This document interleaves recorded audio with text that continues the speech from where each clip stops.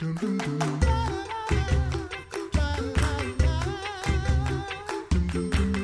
listening to The Coffee Hour. I'm Sarah Golseth. I'm Andy Bates.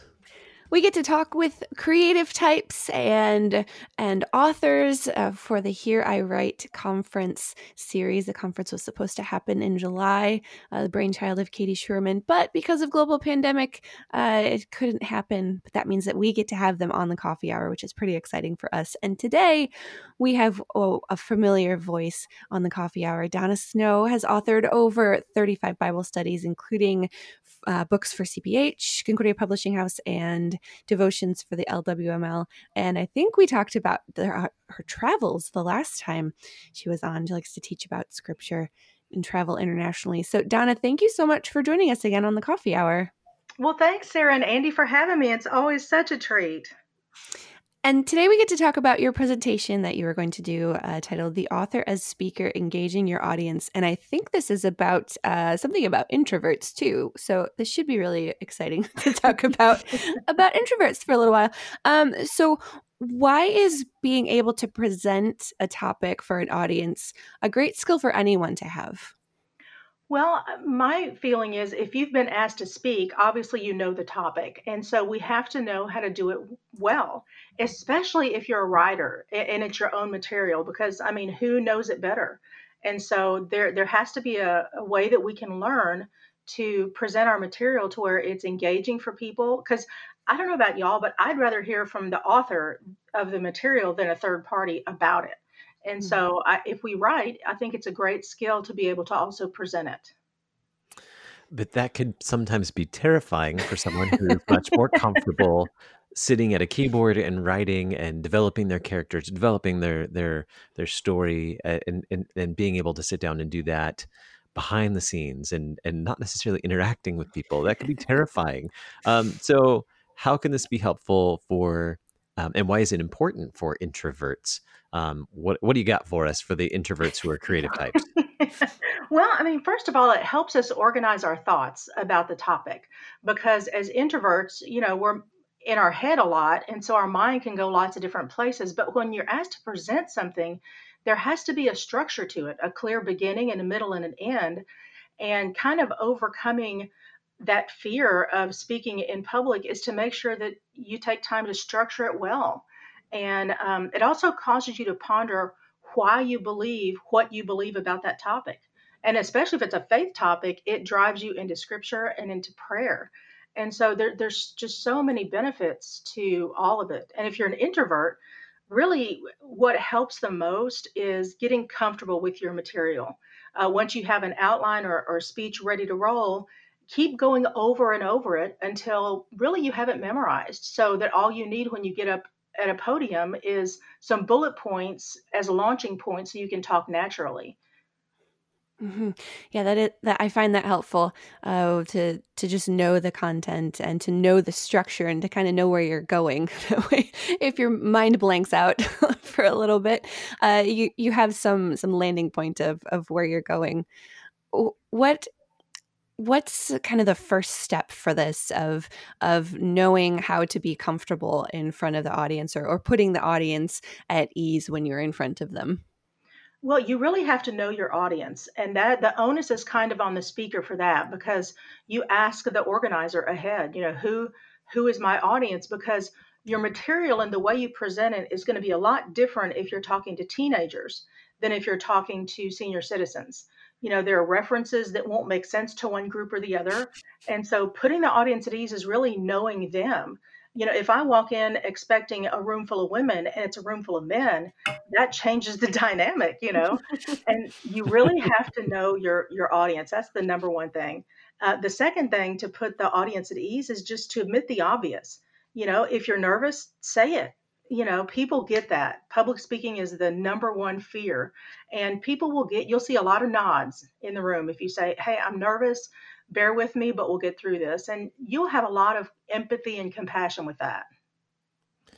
Well, sure. If you're nervous and trying to hide it, people can read that, and then that Mhm. makes the That audience is uncomfortable awkward. too. I mean, think about it. Have you ever sat in a presentation and you're watching someone and you're like, that they're nervous, and you just start feeling uncomfortable for them. Right, Mhm. and you're more like cheering them on to be able to get through it instead of Right. actually listening to what they're saying. Yeah. Right. And Um, humor is huge. that's Humor what is I was. That's what I was going to ask. Humor. How is that useful? How to use humor? Well, it puts the audience at ease, and especially if it's a faith topic, if you use humor, it relaxes us and makes the audience more receptive to harder topics or a more hard hitting topic. But once again, the humor, you have to know your audience. I've been speaking all over the world, and I can't use a humor in Alabama that I use in Saskatchewan, Canada. If you have a moose joke, it's not going to work in Alabama. So you really, once again, you have to know your audience, and you have to ensure that it's relevant for that audience. Otherwise, you're just going to get a bunch of crickets. Mhm. Yeah, that is true. How do you make it memorable for the audience? How do you inspire them to think more deeply about what you're talking about? Well, you definitely incorporate what you're talking about. And once again, it's kind of like admit the obvious. Like when I was speaking at the National LWML convention in Mobile last summer, all you had to really do is say something about purple people, and everybody connected with that. So once again, it comes back to really knowing your audience and being at ease with humor. Hmm. Purple people. And so you spoke at Mobile. Will you be speaking in Lexington next year? I Do think you? they've got a different Bible study leader and stuff. I'm not sure, what they've got going on for that, but I'm excited about Lexington in general because I've never been there, so I'm But excited. you're gonna be there, and Oh yeah. Team KFUO is gonna be there, so we'll get to Woohoo! hang out with Donna, which will be awesome. Um, Yay! I wouldn't miss it. Whether I'm a speaker or not, LWML conventions are so wonderful. I would not miss it. what other encouragement do you have for aspiring writers? I mean, you've been writing for a while now, and you have great content and all over the place. Great books, Bible studies, resources, things that do make us laugh, things that make us think as well. What encouragement do you have for aspiring writers? I would say when I write, the number one thing is to ensure that whatever you're offering adds value to them. It can't be all about you. It's got to be something that teaches something new or teaches something different or offers a fresh perspective. Because I don't know about y'all, but when I walk into a bookstore, the book that I pick up, if it's for me to learn something, I want to know that I'm going to learn something from it.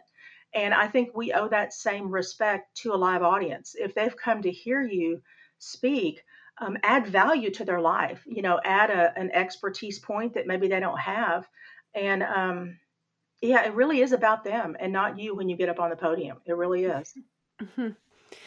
Is there any kind of self-inflection or anything that a writer should do before presenting to know themselves better, to know what makes them more comfortable in front of an audience, or quirks or things to point out? Speaking of the obvious, there's certain things about that I know about myself that I would probably point out to an audience before I start speaking to them.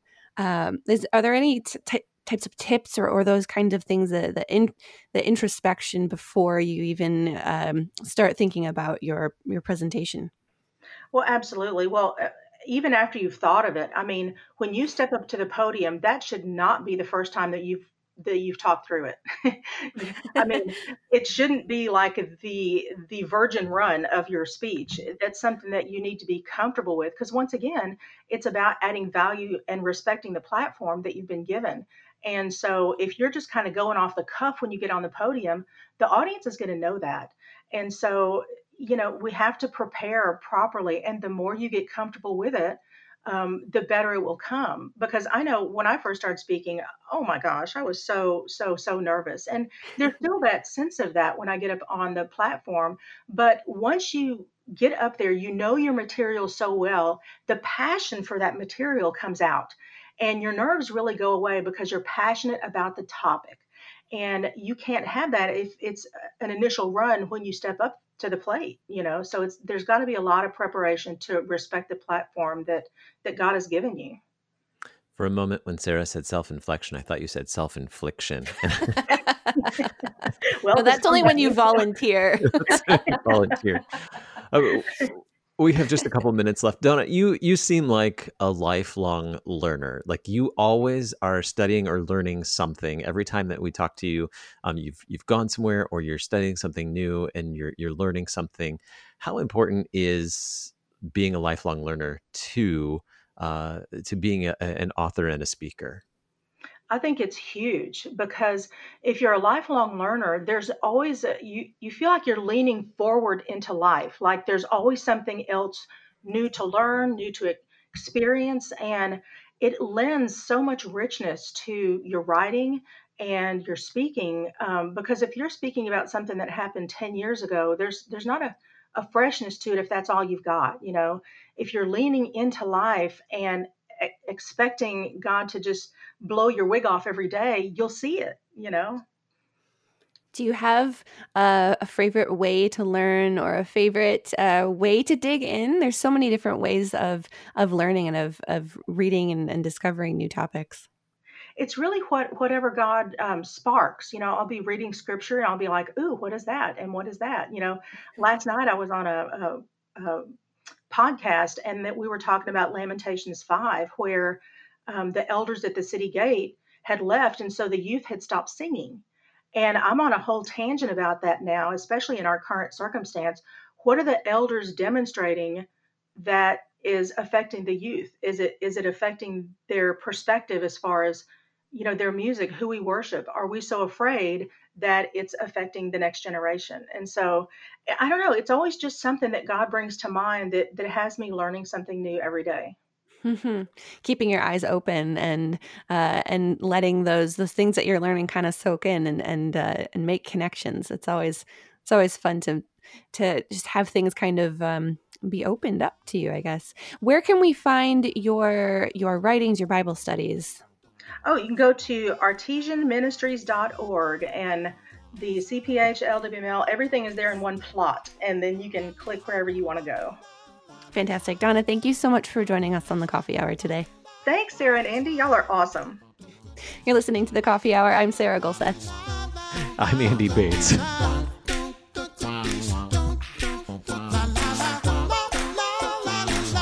The Coffee Hour with Andy and Sarah is a production of KFUO. To support the Coffee Hour and KFUO Radio, visit KFUO.org. You can also text KFUO to 41444 or send an email to gifts@KFUO.org. And you can call us at 800-844-0524. KFUO. Christ for you, anytime, anywhere.